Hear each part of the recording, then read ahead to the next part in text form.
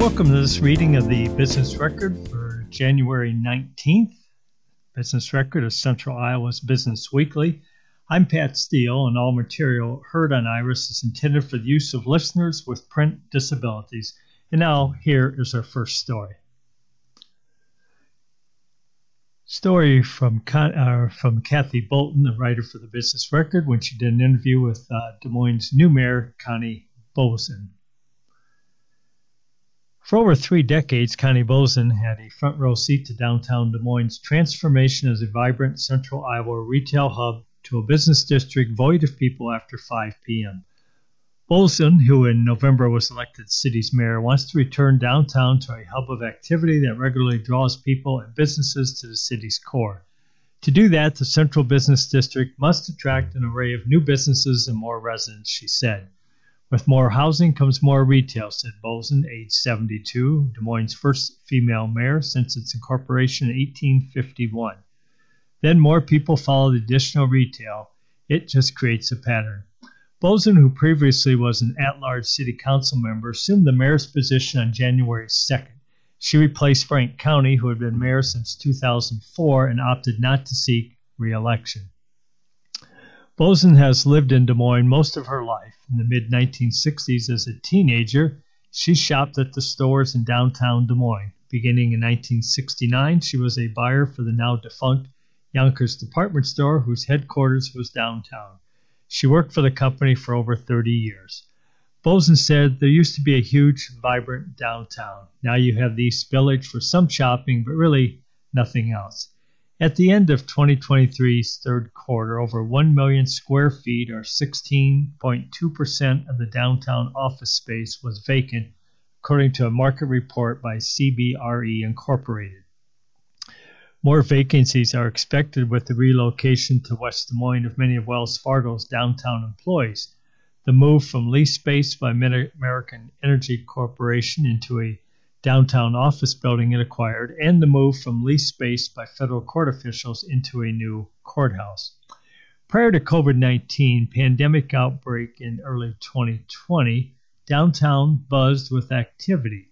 Restaurants are mostly full during lunchtime. Events and activities drew people to the central business district or kept them there after the workday. The pandemic and its aftermath, however, halted the revival. While downtown foot traffic has increased in the past year, it still trails pre-pandemic levels. A recent Greater Des Moines Partnership survey showed that workday foot traffic averaged nearly 66% of what it was prior to the pandemic. Foot traffic on Friday through Sunday averaged 91% of pre-pandemic levels. Boesen wants to aggressively recruit more businesses to Des Moines' Central Business District, from retail stores and restaurants to office-based businesses.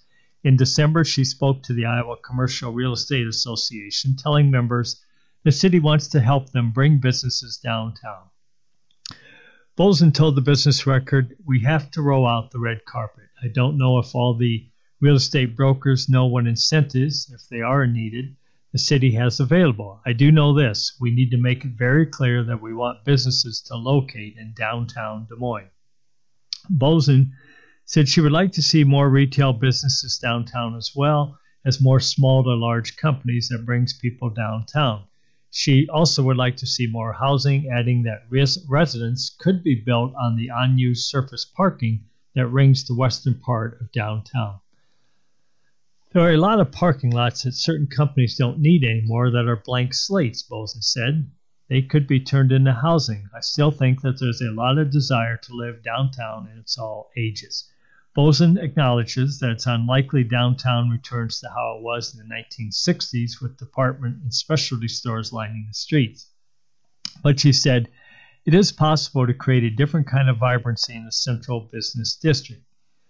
She said, "Just look at the East Village. It didn't exist 20 years ago. It took local entrepreneurs that wanted to make a difference and started something there. The same thing can happen on the west side of downtown. There are opportunities to do things differently. We just have to get creative." The Business Record recently sat down with Boesen and discussed a range of topics with her, and here are the edited excerpts of the interview. The first question: "We've talked a lot about downtown. How do you get developers into Des Moines neighborhoods similar to what is occurring in Highland Park and Drake? Bosen's reply, that's where I think we need a new strategy in how we go out into those areas to recreate. Some of the strip retail centers and other buildings might go back into housing. They are on major corridors. Maybe we do more than row houses or other types of housing. Those centers are on mass transit routes. You can only have so much retail today. Next question, what areas of the city need attention? Bosen's reply, we've talked about the Southwest 9th Corridor for years. It's an area that needs some work. When I look at the east side, the whole Hubble Avenue corridor, also, how do we clean up the stretch of University Avenue between the interstate and the Iowa State Fairgrounds? I think there's a lot of opportunity there. The new fair manager is very much into the community and wants to be a part of the community. With all the activities going on at the fairgrounds, there are opportunities to attract other businesses to the surrounding corridors. Next question. You have the title of mayor, but you are just one of 7 voting council members. How will you work to get support from the rest of the council on things you want to accomplish? Mayor Bosen said, I plan to meet with each individual council person and ask them, what is your priority? Then we'll talk with the city's economic development department to figure out how to marry it all together. I'm a realist. We've got to tackle what we can be successful at. Sometimes when you get too many projects going, they're not all well done or you don't make an impact. Whatever we do, we have to be targeted and we have to make sure we make an impact. Next question, what will your relationship be with the governor and state lawmakers? Mayor Bosen replied, we're going to have an ongoing dialogue. I've had one meeting with Governor Kim Reynolds and we will continue dialogue with her. But not only her, but also all of the legislators that impact Des Moines and even outside of Des Moines, so that they understand what our issues are and how legislation they are thinking of passing will affect us. We all need to work together. We are the capital city. We are the host to many of the legislators, many of the people that come into the state. We want to be good neighbors. Sometimes we talk about the rural-urban divide. I have said urban and rural Iowa have a lot in common. We both have old infrastructure. We both have a lot of rebuilding and revitalization that we need to do. And in rural Iowa, they are trying to attract more residents and businesses, just like we are in Des Moines. We have much more in common than we do differences. I think that when we work together, we will have a stronger state. Next question, how would you describe Des Moines' relationship with its suburban neighbors?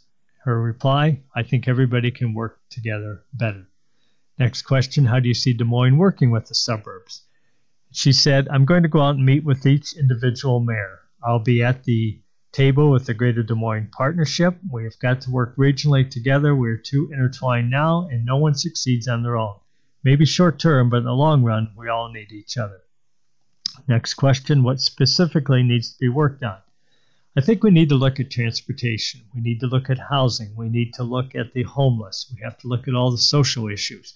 One city cannot do it all, and we need cooperation from all the communities around us to make sure that everyone is taking care of their citizens, and it isn't left up to one city to take care of everyone. It all goes back to understanding the need. One city can't say we don't have those people in our community because everybody has people who need help, and how do we collectively help people? Next question. When somebody 4 years from now says, tell me about Des Moines, what do you hope to be able to say that you can't say now? Her answer, I want Des Moines to be a city that people choose to live and work in. I don't want to hear that I have to go somewhere else to find the house that I want or the office I need. I want people to say Des Moines is my first choice because Des Moines is a great, thriving city for all.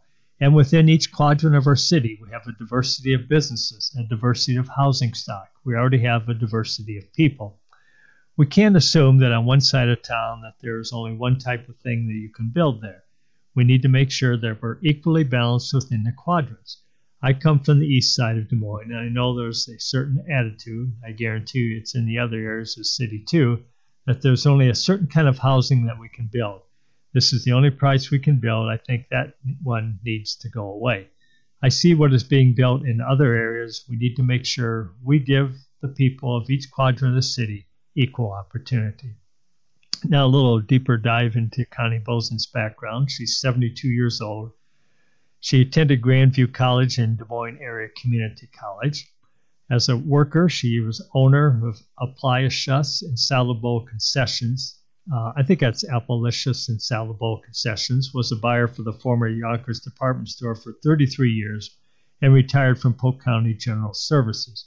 Her political background, she's now the Des Moines mayor starting in 2024. She was a Des Moines at-large city council member from 2017 to 2023, and she was a Des Moines school board member from 2003 to 2017. Community involvement, she was the treasurer of Invest DSM, member of Bravo Greater Des Moines, part of the Des Moines Arts Festival, Des Moines Area Metropolitan Planning Organization, United Way Education Cabinet, and East High Alum Foundation, and chair of Polk County Early Childhood Partnership. She's won numerous awards, and those include the 2006 Business Record Woman of Influence, 2017 the Louise Rosenfield Noun Visionary Woman Award, East Des Moines Chamber of Commerce Citizen of the Year, 2023, East High School Alumni Hall of Fame in 2003, and East High School Service to Humanity Award in 2002. Family, husband Ted Bozen Jr., 2 adult daughters, 4 adult stepchildren, and 12 grandchildren. So that's a look at Des Moines' new mayor, Kathy Bozen, an article written by Connie Bozen, the mayor of Des Moines, article written by Kathy Bolton of the Business Record. And on Martin Luther King Day, the West Des Moines Human Rights Commission and MLK Day Planning Committee honored Al Womble, political director for the Idaho Federation of Labor, AFL-CIO, and the Des Moines University with Community Leadership Awards for their outstanding contributions in areas such as civil rights, education, and community service. Womble served as the Iowa Democratic Black Caucus chair and organized community education events such as March to the Polls and Black Women Rise. DMU received the award for community partnerships that benefit underserved communities and its work to create a culture of equity and inclusion, according to the press release. Top 25 influential leaders and nonprofit organizations in 2024 have been named. In the 2013 Book of Lists, the Business Record began a new tradition. While the book has traditionally focused on businesses, the Business Record wanted to add some new lists that highlighted the vast array of business people in our community. That led them to 2 questions. Who does the business community think is the most influential business leader, and which nonprofit has the most influence? The Business Record polled their readers and revealed the first list in the 2013 Book of Lists. Once again, based on readers' votes, they have ranked the top 25 business leaders and the top 25 nonprofit organizations in an effort to help you get to know some of the key movers and shakers in Des Moines. In the past, the Business Record had readers vote specifically for the organizations with the most influential board of directors.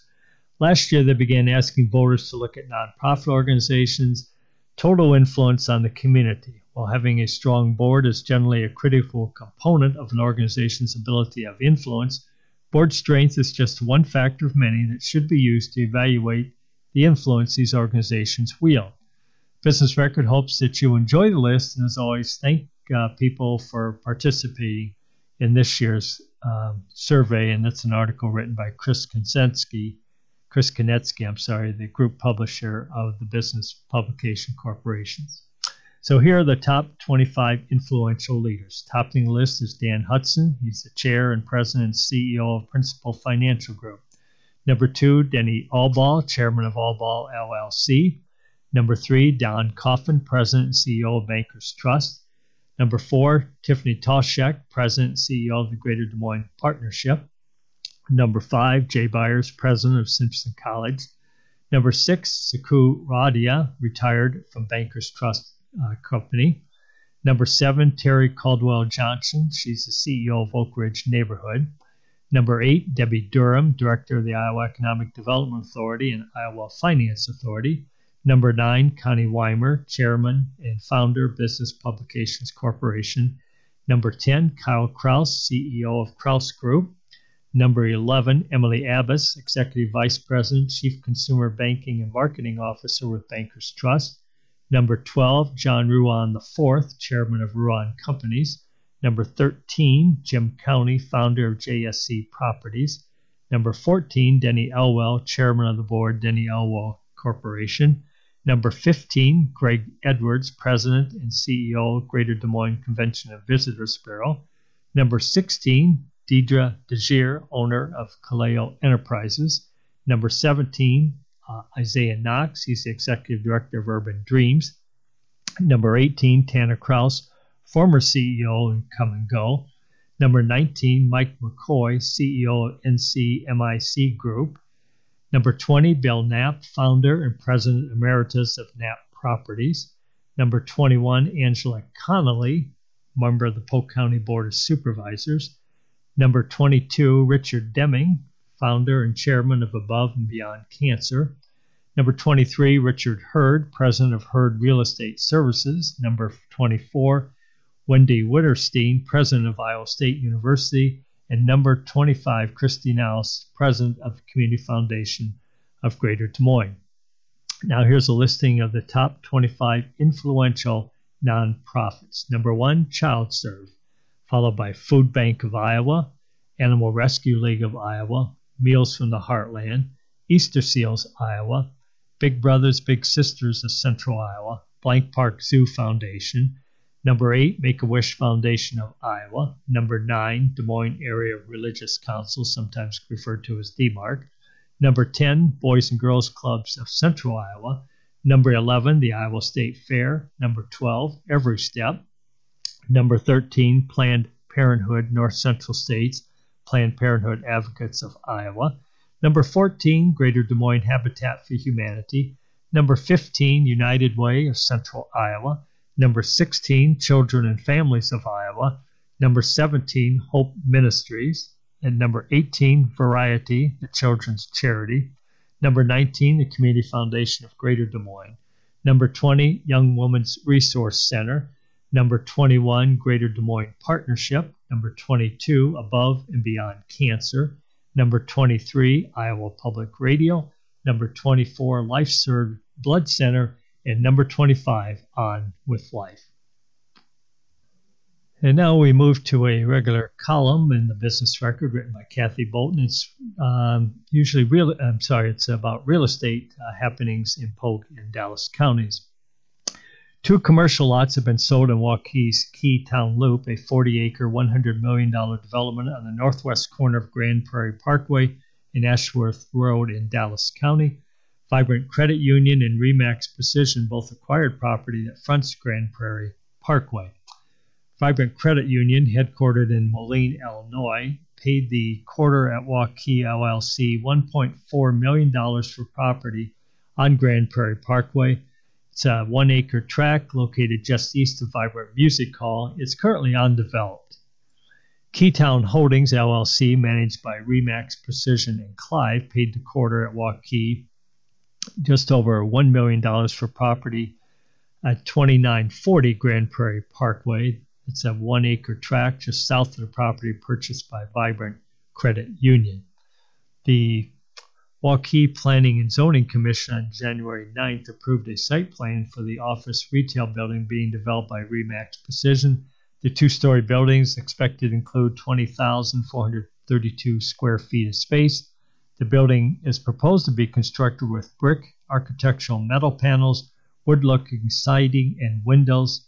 And the ground floor is proposed to be office or retail space. The second floor would be a Remax office, according to information provided to the Commission. The development will include 80 parking spots.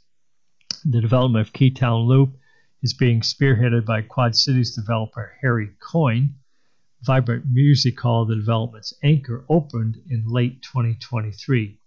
In other transactions, 1914 Ventures LLC, located in Indianapolis, Indiana, paid Friedley Properties $991,860 for property at 355 East Hickman Road in Waukee. The property includes a 1.3-acre tract and is undeveloped. The transaction was recorded on January 10th. A 11,000 square foot 1-story car wash is planned on the site, and the Waukee Planning and Zoning Commission and City Council approved the proposed development site plan in the fall of 2023. Now moving to Polk County Real Estate, Fairway Stores, headquartered in Boone, paid Graham Group Incorporated $3.65 million for property located on 62nd Avenue in Johnston. The 3.90-acre parcel includes a two-story, 42,000 square foot office building that was constructed in 2001. The property is valued at just over $4 million. Fairway is relocating its corporate headquarters to the Johnston site. C&D Commercial, located in Fort Madison, paid Charles and Dawn Kempker $1.2 million for property on First Street in Grimes. The 1.8-acre parcel includes a 17,300 square foot, one-story retail building that was constructed in the 1990s. Kempker's true value is located in the building, and the property is valued at $429,000. Realco Ankeny, located in Chicago, paid Hawkeye Estates and Bridges at Ankeny $11.4 million for property on Albaline Road in Ankeny. It's a 13-acre parcel, includes a 78,758 square foot building that was constructed in 2016. The Bridges at Ankeny is a senior living community, is located in the building. The property is valued at $11.1 million. 484 LLC, located in Urbandale, paid Lang Paul Holdings $710,000 for property located on South 19th Street in West Des Moines. The property includes a two-story, 8-unit apartment building that was built in 1979. That property is valued at $836,000. And finally, from Real Estate News, RDB Trust and Todd Stewart paid Melvin Quinn $1.28 million for 80 acres of farm ground in northwest Polk County. The land is located just north of Northwest 158th Avenue and east of Iowa Highway 17. So another article written by Kathy Bolton of Business Record. It's lots in downtown Des Moines Market District ready to be developed.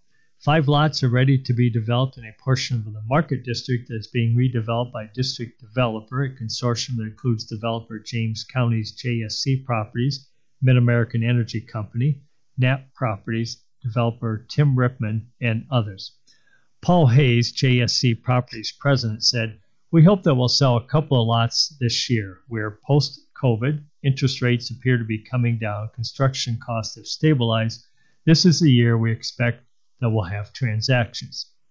In the fall of 2019, the city of Des Moines released a proposed master plan to redevelop 260 acres known as the Market District, an aged industrial area roughly bordered by East Walnut Street, East 14th Street, Scott Avenue, and the Des Moines River.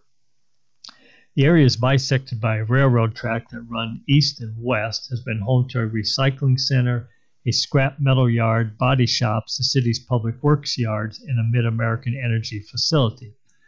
While the COVID-19 pandemic stalled developer interest, it didn't slow the installation of new sewers, streets, utilities, and bioswales. Buildings have been raised and colorful light features have been added. Mid-American Energy in late 2023 unveiled plans for a 9-acre park that will be between the river and East 2nd and Elm Streets. Two Rivers Park will include an elevated walkway on which visitors can see activities on the river and downtown Des Moines skyline. It will also include paths through green space, a shelter, restrooms, and parking. Ripma said, "The question that we get asked the most, what is going on with the park, has been answered now. Everyone knows the answer, especially now that you can see all of the dirt that's been brought in for the overlay. People are also seeing movement on the water trails and are getting a better sense of what is planned for this whole area. The Icon Water Trails is a $125 million public-private initiative to connect more than 80 sites, also 150 miles of rivers and creeks, in central Iowa. Whitewater features are planned near the confluence of the Des Moines and Raccoon Rivers." The energy company, Mid-American, in December acquired a 2.5-acre parcel at 251 Elm Street from District Developer, LLC, for $7.9 million. The parcel will be used for parking for the park. Hayes said developers want as much certainty as they can get. Mid-American Energy answered potential developers' questions when it revealed plans for Two Rivers Park. he said. There's a little more stability and certainty in what will be put on that site. Potential developers can also see what we meant when we were talking about the bioswales. They can see what the view of downtown will be from some of the lots. Some changes have occurred to Market District developments since it was first announced, Hayes said. For one, the park is bigger than originally envisioned. A proposed live entertainment arena was scratched when plans for vibrant music hall in Waukee were announced. I doubt that we will see any speculative office space right away, Hayes said. But a single user, I think that would be a great location for an office. Interest in developing lots is picking up, Hayes said. Most of it is from out of town, Omaha, St. Louis, Indianapolis. Developers who have some taste of development in Des Moines and want to do more. Hayes and Ripness said they are hopeful one or more Market District projects will be announced by the end of 2024. Ripma continued, I think we'll see vertical construction going into 2025. There's more certainty in the economy, which is what developers want to see before committing to a project. You're listening to the January 19th edition of the Business Record. Our thanks to the folks at Business Publications for providing a copy of the Business Record to Iris so that we can read it for you. If you have any comments on this or any other Iris program, please give us a call at 515-243-6833. Now back to the January 19th edition of the Business Record. Clive joins Central Iowa Waterworks. The Clive City Council members unanimously approved on January 11th to join Central Iowa Waterworks, the city has announced. Clive will be one of the regional water utilities founding entities. As a Central Iowa Waterworks member, Clive will help set policies with neighboring cities to provide our residents with the best water rates and services. We look forward to collaborating with other water utilities to strengthen how the city manages its water resources and operating costs and provide a long-term plan to provide residents and businesses with water they need. That's a quote from Clive Mayor John Edwards, and he said that in a prepared statement. Edwards will represent the city of Clive as a board member for Central Iowa Waterworks. LCS promotes LaHaye to Chief Financial Investment Officer, Life Care Services, a national senior living operator based in Des Moines, has promoted Dan LaHaye to Executive Vice President and Chief Financial Investment Officer, and that became effective on January 1st, 2024. He joined LCS as an accounting manager in 2008 and will direct all financial and real estate operations for the organization. The promotion comes alongside current Chief Financial Investment Officer Diane Bridgewater's planned retirement. Bridgewater will remain with the company in the role of Chief Administrative and Strategy Officer until 2025 to oversee the transition. LaHaye said, I am thrilled to have the opportunity to have an expanded leadership roles at LCS as the senior living industry enters a time of unprecedented opportunity for growth. I have benefited greatly from the leadership and guidance from so many individuals who have invested in me over the years, and I feel confident that LCS is ready for the challenges and opportunities that lie ahead of us. Principal Financial Group has entered an agreement with Pi 515 to let the nonprofit operate on the first floor of the company's campus in downtown Des Moines. According to a news release, Principal is providing an in-kind lease to Pi 515, which provides services to underserved teenagers and refugees, offering free programs to develop skills in computer science, entrepreneurship, and financial literacy. Joel Christine Miles, the director of Principal Foundation and Principal Community Relations, said offering the space free to Pi 515 will allow the nonprofit to focus its financial resources on providing services to prepare students for future careers in the digital area. She said in a prepared statement, providing space to Pi 515 as an in-kind donation is a proactive, innovative approach to investing both in the fabric of downtown Des Moines and the future of the broader community. Pi 515 began operating from the space on the first floor of the principal campus on Tuesday. Nancy Murtowski, founder and executive director of Pi 515, said the transition into the new space comes as the organization celebrates its 10th anniversary. It began its partnership with Principal in 2021 with the creation of the Tech Mentorship Program. During the program, young people meet twice a week with principal employees who volunteer their time at the company's Community Learning Center at its downtown campus to teach students the technology and professional skills they will need in the digital workforce. Students who participate earn 3 college credits. Bertowski said, "Here we'll create even more opportunities for young people in Des Moines to thrive, equipping them with the skills needed for the future of work." Artesian Capital Group acquires student housing development in Ames. The Foundry, a boutique student housing development next to Iowa State University in Ames, has been acquired by Artesian Capital Group, the Chicago-based group announced. The $15 million acquisition expands Artesian Capital Group's portfolio in Ames. The Foundry, built about 8 years ago and located at 2300 Lincoln Way, includes 53 units, a 24-hour fitness center, coffee bar, resident lounge, and study and game rooms. The building also includes underground parking. Additionally, the property includes 3 commercial spaces currently occupied with a Starbucks, Potbelly sandwich shop, and a campus apparel store. The Foundry represents a unique and valuable addition to our portfolio, said Ryan Callahan, a partner in Artesian. The combination of its prime location, exceptional amenities, and Artesian's strategic approach positions this investment for success. Haverkamp Properties, located in Ames and a partner of Artesian Capital Group, will manage the property. The acquisition involves assuming existing Freddie Mac debt at an attractive rate. According to a news release, Artesian Capital Group has a regional office in Des Moines. The group, with Eastham Capital, also recently acquired Wakanda Village, a multi-family complex at 1800 and 1810 Watrous Avenue in Des Moines. Graham Group to develop site for warehouses in Altoona. This is an article written by Michael Crum of the Business Record. The Graham Group Incorporated plan to develop land for 3 buildings to suit warehouses in Altoona, just north of Facebook's data center campus, the company's president said. Dung Den Edel, Graham Group's president, said Graham bought 4 houses that had to be moved adjacent to the site and purchased the ground from RDB Trust for $6.5 million. That deal closed in October. Den Edel said the development agreement with the city of Altoona is in place and sewer lines are going in at the site.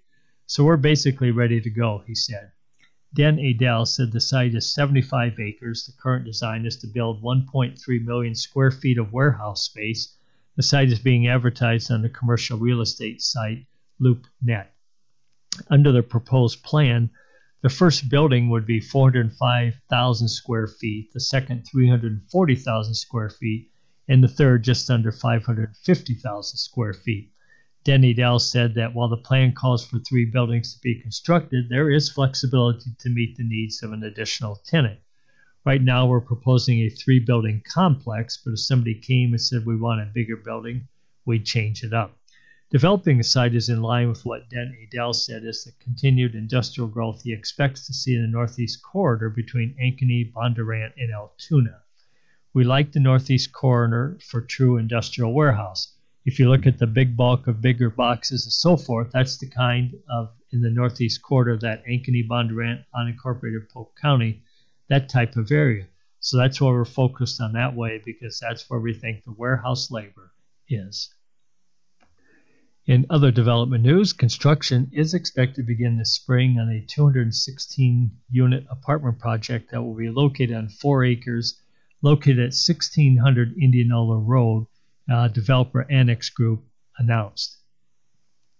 Construction of the $62.9 million project located near the Raccoon River is expected to be open by spring of 2025. The community will feature desirable amenities, including a fitness center, clubhouse, playground, picnic area, parking garage, community room, dog park, and on-site leasing office. Residents will receive complimentary transit passes for Des Moines Area Regional Transit Authority that will have a bus stop adjacent to Union at River's Edge. The community will also have a community impact plan that will include resources for residents to help develop their personal and professional growth. Kyle Bach, CEO of the Indianapolis Indianapolis, Indiana-based Annex Group said in a prepared statement, as the capital of Iowa and the most populated city in the state, Des Moines, like many places across the U.S., is in great need of more affordable housing. There have been several new businesses and business expansion announcements within the last few years in Des Moines, so we know that even more people will be looking for housing soon as more jobs become available. Other groups working on the project include Civil Design Advantage as a civil engineer, Ask Studio as the architect, and Summit Consulting. The project includes financing from several sources, according to a news release, providing financing, or WNC, for over $24 million in low-income housing tax credit equity, Cedar Rapids Bank and Trust for tax-exempt bond financing of over $32 million, the Iowa Finance Authority for tax-exempt bond allocation, and the City of Des Moines for tax increment financing, tax abatement, and $300,000 American Rescue Plan Act funds. The project is the Annex Group's third in Iowa. Union at Wiley, located in Cedar Rapids, opened last year, and Union at North Crossing, located in Waterloo, is currently under construction. The West Des Moines Chamber of Commerce is planning to host its 7th Mentoring for Women event. They announced that 7th Annual Mentoring for Women event will be held on March 8th at Prairie Meadows. The full-day event aims to provide opportunities for women in central Iowa to network and learn from industry leaders in focused coaching sessions. At least 100 mentors with a range of professional experience will lead 6 sessions throughout the event, which will also include meals, an afternoon cocktail reception, and a fashion show from White House Black Market. A full list of mentors will be announced at a later date. Registration for the event closes on March 15th, and find additional details at the West Des Moines Chamber website. Holmes Murphy announces some key leadership promotions. Insurance brokerage company Holmes Murphy has announced the promotion of key employees to leadership positions. After 19 or more years of service, Travis Dent, Steve Groffner, and Josh Loftus have been appointed to the Board of Managers. Jay Rivas has been named President of Brokerage Services. Rivas held a leadership position in the division since 2017. John Hurley II has been named Chief Operating Officer of Enterprise Technology after more than 30 years with the company. Dan Keel, Chairman and CEO, said, "We are confident by advancing these leaders, we will be able to not only meet but exceed our clients' and employees' needs. It's an exciting time to be at Holmes Murphy. I look forward to seeing each of these leaders in their new roles as they care for and advance our company and clients." And then the following promotions were also announced. Alana Trundle has been named President of Global Captive Management Limited. Dan Etzel will assume leadership over Holmes Murphy Construction, and Cameron Burt and Nate Hying will move forward in their leadership roles as market leaders for the Omaha and Kansas City teams, respectively. The Greater Des Moines Partnership has announced changes in key positions following the departure of 3 senior leaders in recent months. The partnership made the announcement on Friday last week, saying the 19 members involved have considerable expertise and experience in their respective areas to help continue leading the partnership's mission to drive economic growth in the region. The moves follow the recent announcement by Marvin DeGier that he left the partnership, where he served as Chief Diversity, Equity, and Inclusion Officer. He joined the partnership in 2021. His last day was January 4th. DeGier's departure followed those of Meg Schneider, who left her role as Senior Vice President of Business Resources and Community Development in December, and Mike Sweesey, who left in October to become the President and CEO at the St. Petersburg Area Economic Development Corporation in Florida. Mike McCoy, outgoing chair of the partnership board and CEO of NCMIC, said the depth of experience within the partnership allows it to seamlessly continue advancing its mission as change occurs. That's how we won't miss a beat, because we have this deep bench of experience, he said.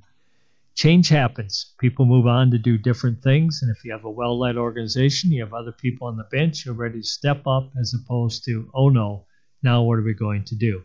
We haven't had one of those oh no moments yet, and I don't think that we will as a result of the planning that's going on with Partnership President and CEO Tiffany Toshek and previously Jay Byers and previous boards that have found this to be a very important aspect to focus on. Toshek, who took over the top role last summer when Byers left to become president of Simpson College, said part of the partnership strategy is to build that bench strength and relationships that make it a strong organization.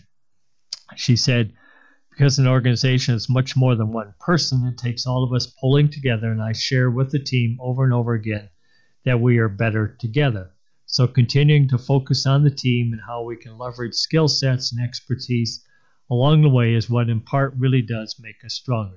The staffing changes include Stacy Levon has been named Senior Vice President of Economic Development as the leader of the partnership's economic development efforts, including leading business attraction, retention, and entrepreneurship initiatives.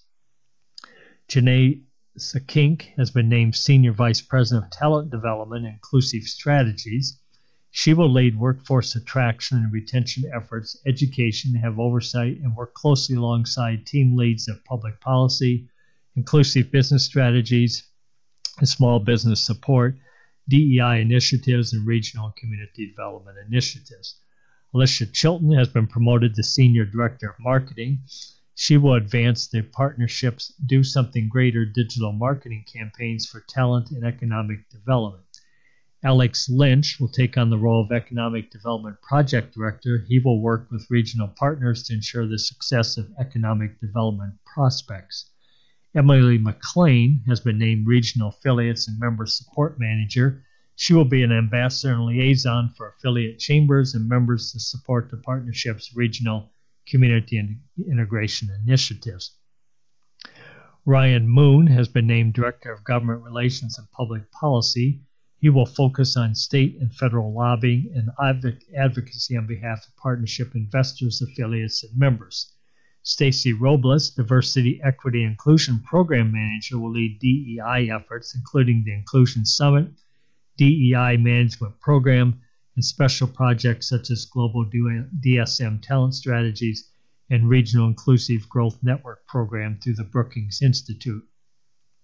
Juan Pablo Sanchez, Director of Inclusive Business Strategies, will lead small business support and development opportunities, including scale DSM and inclusive business growth strategies.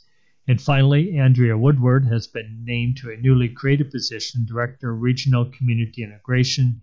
She will play a leading role in connecting affiliate chambers of commerce, investors, prospective talent, and new residents. She will lead the partnership's executive recruitment tours and a new ambassador program to connect prospective talent and new residents to the community. Iowa Secretary of Agriculture Mike Naig presented the 2024 Renewable Fuels Marketing Awards to Hy-Vee and Ryle Oil Company during the Fuel Iowa Legislative Conference on January 9th in Des Moines. Hy-Vee, which sells a variety of ethanol-blended fuels at 85 fast and fresh locations throughout the state, was awarded the Ethanol Marketing Award. Burlington-based Reef Oil Company was awarded the Biodiesel Marketing Award for offering an increasing number of biodiesel blends to its retail and wholesale customers in the Midwest. Naig said in a press release, "Not only are we proudly leading the nation in ethanol and biodiesel production, but we have a great many retailers across the state, including Hy-Vee and Reef Oil Company, who are providing consumers with more options and significant cost savings on every fill-up of these homegrown biofuels." The Iowa Department of Education announced $1.7 million in Credentials to Careers grants to support high school students earning industry-recognized credentials. The funds can be used by school districts to cover the cost of career and technical education programs like exam fees, equipment, and instructor training. According to a press release, the funds are intended to empower students to earn stackable credentials in sectors such as healthcare and IT. The grant application deadline is February 16th. Further details and application information can be found on the Iowa Department of Education website. An informative webinar on the program is scheduled for 3 p.m. On Friday. Those who can attend can still register to receive a recording after the webinar. Casey's has partnered with former NFL player Anthony Adams to launch a search for its first ever Chief Pizza and Beer Officer. The brand ambassador position is an independent contractor that will report to Casey's marketing team from February 1st to May 31st. The role will be responsible for promoting Casey's pizza and beer pairings on social media and at public events, according to a recent press release. The LinkedIn job posting says the compensation package is negotiable, but will include free pizza, beer, and reasonable travel costs. Applications are open until January 24th, and the convenience store hopes to announce the new hire on National Pizza Day, which is February 9th. Nearly $1.8 million has been awarded in cat and sports tourism grants. The Enhance Iowa Board awarded $1.775 million in community attraction and tourism grants to projects that expand Iowa's recreational, cultural, education, and entertainment facilities. The grants will support the construction of a new community center in Dune. They were awarded $475,000. An accessible splash pad in Huxley of $100,000. A trail project in Okoboji, $200,000, and a recreational wellness center in Denison, $1 million. Additionally, the YMCA of Washington County was awarded a $4,000 sports tourism grant to promote the Kewash Trail Half Marathon. To date, the Enhance Iowa program has awarded more than 136 grants, totaling more than $46 million to projects that improve the quality of life in Iowa. The Iowa Economic Development Authority has partnered with the Iowa International Center to facilitate Iowa's Partner States program. Established in 1960, the Partner States program aims to foster connections between Iowans and the global community in areas such as agriculture, business, and education. After state government realignment, Iowa Economic Development Authority's International Trade Office assumed responsibility over the program in July 2023, creating a new role to handle partner-state relationships. The collaboration with the Iowa International Center offers professional and educational resources for international visitors, including transition services. Iowa's current partner states include cities in Japan, Mexico, China, Malaysia, Russia, Taiwan, Ukraine, Italy, and Kosovo. Renee Hardeman has been named Lutheran Services in Iowa President and CEO.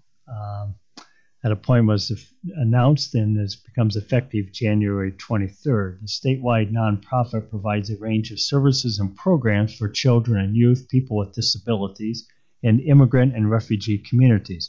It is one of the largest human services agencies in Iowa, according to the announcement.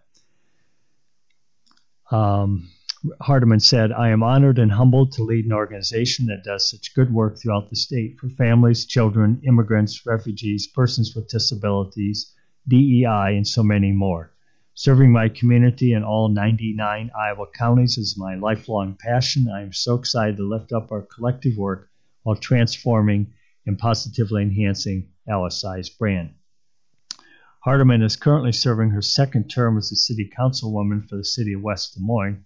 Her previous roles included Chief DEI Officer and Vice President of Human Services for Broadlawns Medical Center, the CEO of Big Brothers Big Sisters of Central Iowa, and Senior Vice President of Human Resources for Bankers Trust.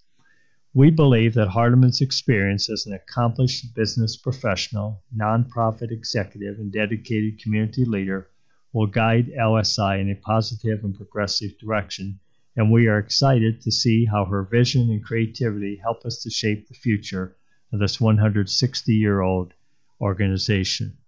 Hardeman is involved in local, state, and national organizations, including the BBBS National Diversity Committee, the Governor's DEI Task Force, Des Moines University, West Des Moines Chamber of Commerce, Polk County Housing Trust Fund, and the Iowa Association for the Education of Young People. She holds a bachelor's degree and a master's of business administration from Drake University. Hardeman has been recognized by the Business Record as the 40 Under 40 Alumna of the Year, a woman of influence, and is one of the top 25 Des Moines business leaders. The bill would expand postpartum Medicaid coverage for Iowa women. This is a story written by staff in the Business Record. Republicans who control the Iowa legislature and governor's office are signaling their intent to allow some pregnant women covered by Medicaid to keep coverage for 12 months after the end of pregnancy. In her Condition of the State address, Governor Reynolds said she is proposing lengthening Medicaid coverage for moms who make less than a certain amount of money. The governor's website says the cutoff would be set at 215% of the federal poverty level. That's about $64,500 for a family of four. Reynolds said in her address, "Let's do more to help moms, babies, and their families get off to a good start." Only 3 states, including Iowa, have not extended postpartum Medicaid for a full year currently. Iowa law allows for 60 days of coverage after pregnancy ends. Similar legislation has advanced in recent years, but has never made it to Reynolds' desk. The day before Reynolds' address, House Study Bill 500 was assigned to a subcommittee. That bill would also extend postpartum coverage to 12 months, but does not mention unique income restrictions. No legislation to implement the governor's proposal has been introduced as of this week. State Representative Beth Wessel-Kroschel, Democrat from Ames, said in an email message that Reynolds' plans for a stricter income eligibility threshold would keep thousands of pregnant Iowans each year from getting the coverage extension. "This is a great program made bad by this change," she said. She's a member of the subcommittee on House Study Bill 500. She frequently speaks about policies that affect women, their families, and the economy. Reynolds' office did not immediately reply to an email request for comment. Advocates say that longer coverage would help thousands of Iowa women annually to manage postpartum complications and other issues. Medicaid is a critical source of health insurance coverage for half of mothers in Iowa, said Brittany Haskins, who is the president of the Iowa chapter of Postpartum Support International, also known as PSI.